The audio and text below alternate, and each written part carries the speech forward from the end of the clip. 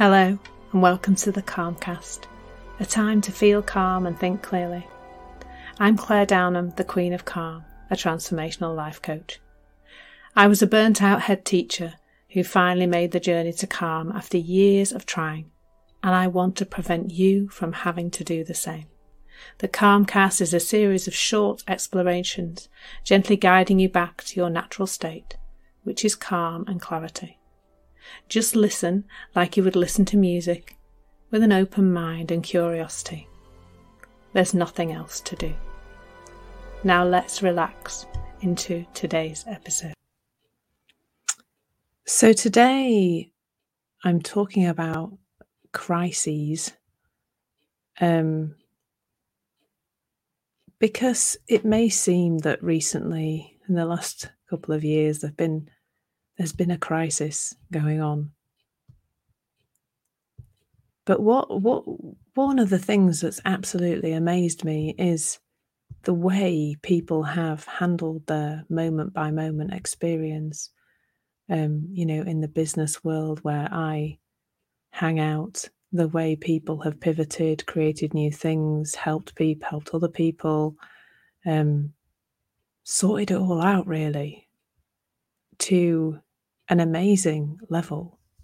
And that is not at all to discount people's difficult experience during this time.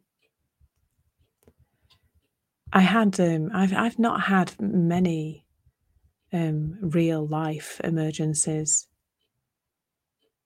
but I can remember a couple. Before I went off to university in Bradford, I was a nanny for a little while. And after I'd gone to university, I was living in a student house in Bradford, and the 3 children who I used to look after came to visit with me. And the door that used to lead, there was like a front door, and then there was a little tiny hallway space, about 1 metre square, and then there was a door that went into the house, and that door was made of back in the day we didn't have quite so much health and safety. so the door was made of quite breakable glass basically, and on this particular day the door had one of those catches in it. Didn't have a handle that you press down, it had like a little roller catch, and I pushed the door open in the glass, and I now have I have an interesting scar on my wrist, which bled quite a bit, as you can imagine. Now I remember even now, and that must have been probably about 30 years ago, I remember how utterly calm I was as the blood was like gushing out of my arm.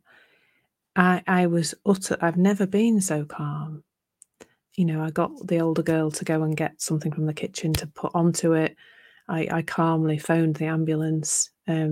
I suspect from a landline, because of course I don't think we had mobiles back then. No, we didn't have mobiles back then. I certainly didn't have one anyway. So that all unfolded.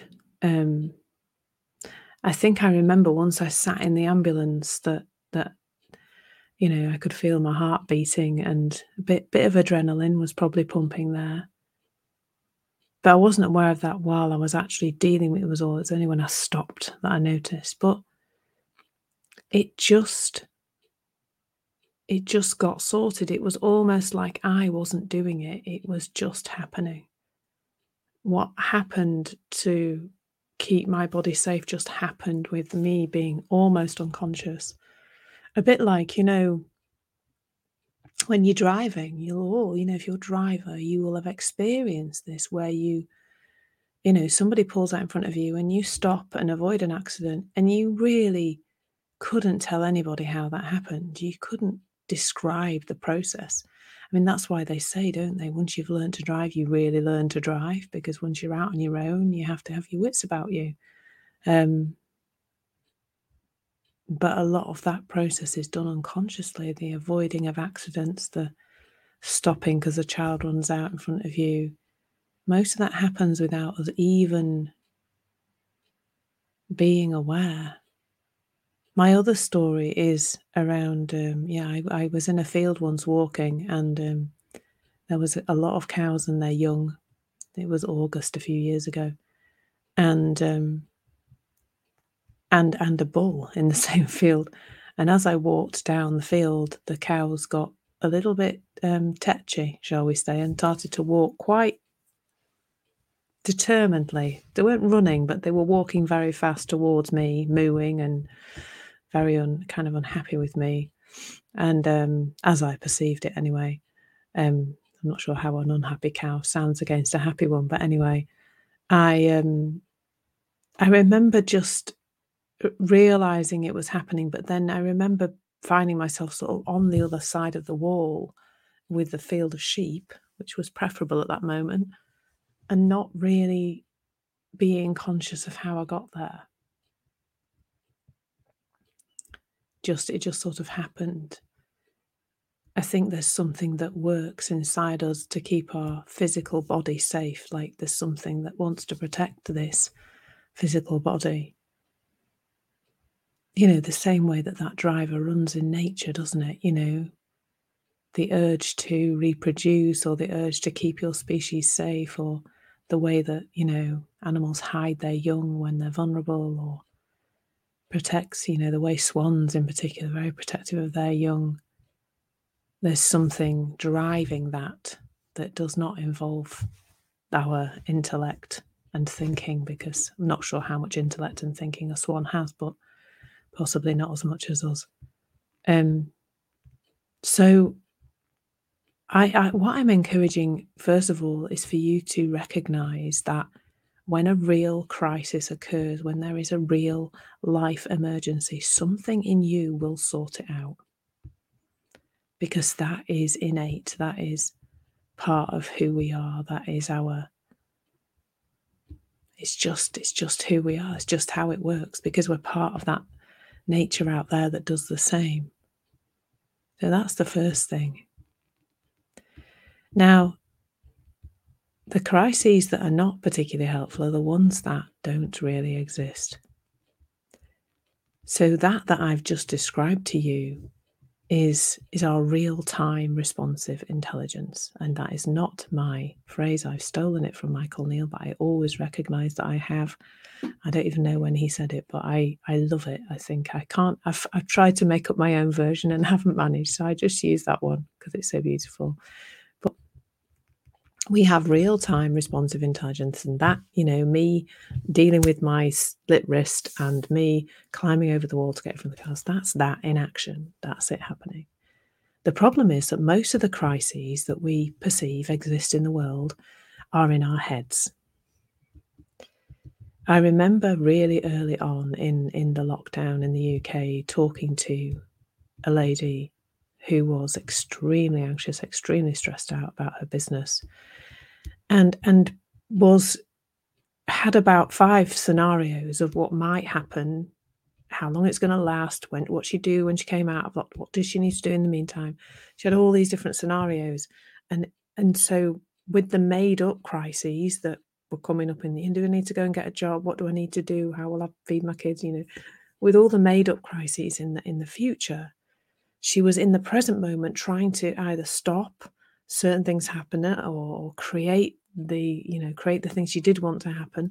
But that meant that her head was absolutely chock full of noise. And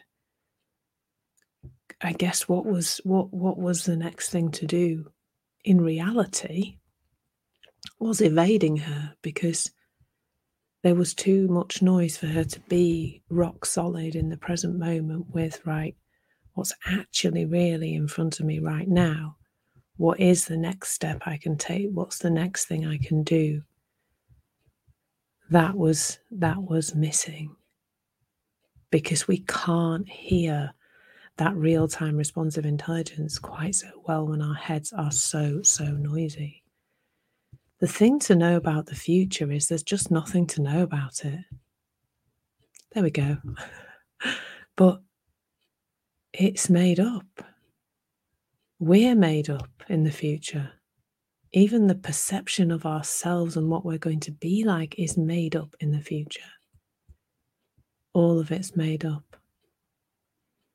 And there really only ever is this moment and your real-time responsive intelligence. What is there to do next? What makes sense to do next? That's all. And when we realize that, there's a lot more ease that happens. So there's just a noticing here.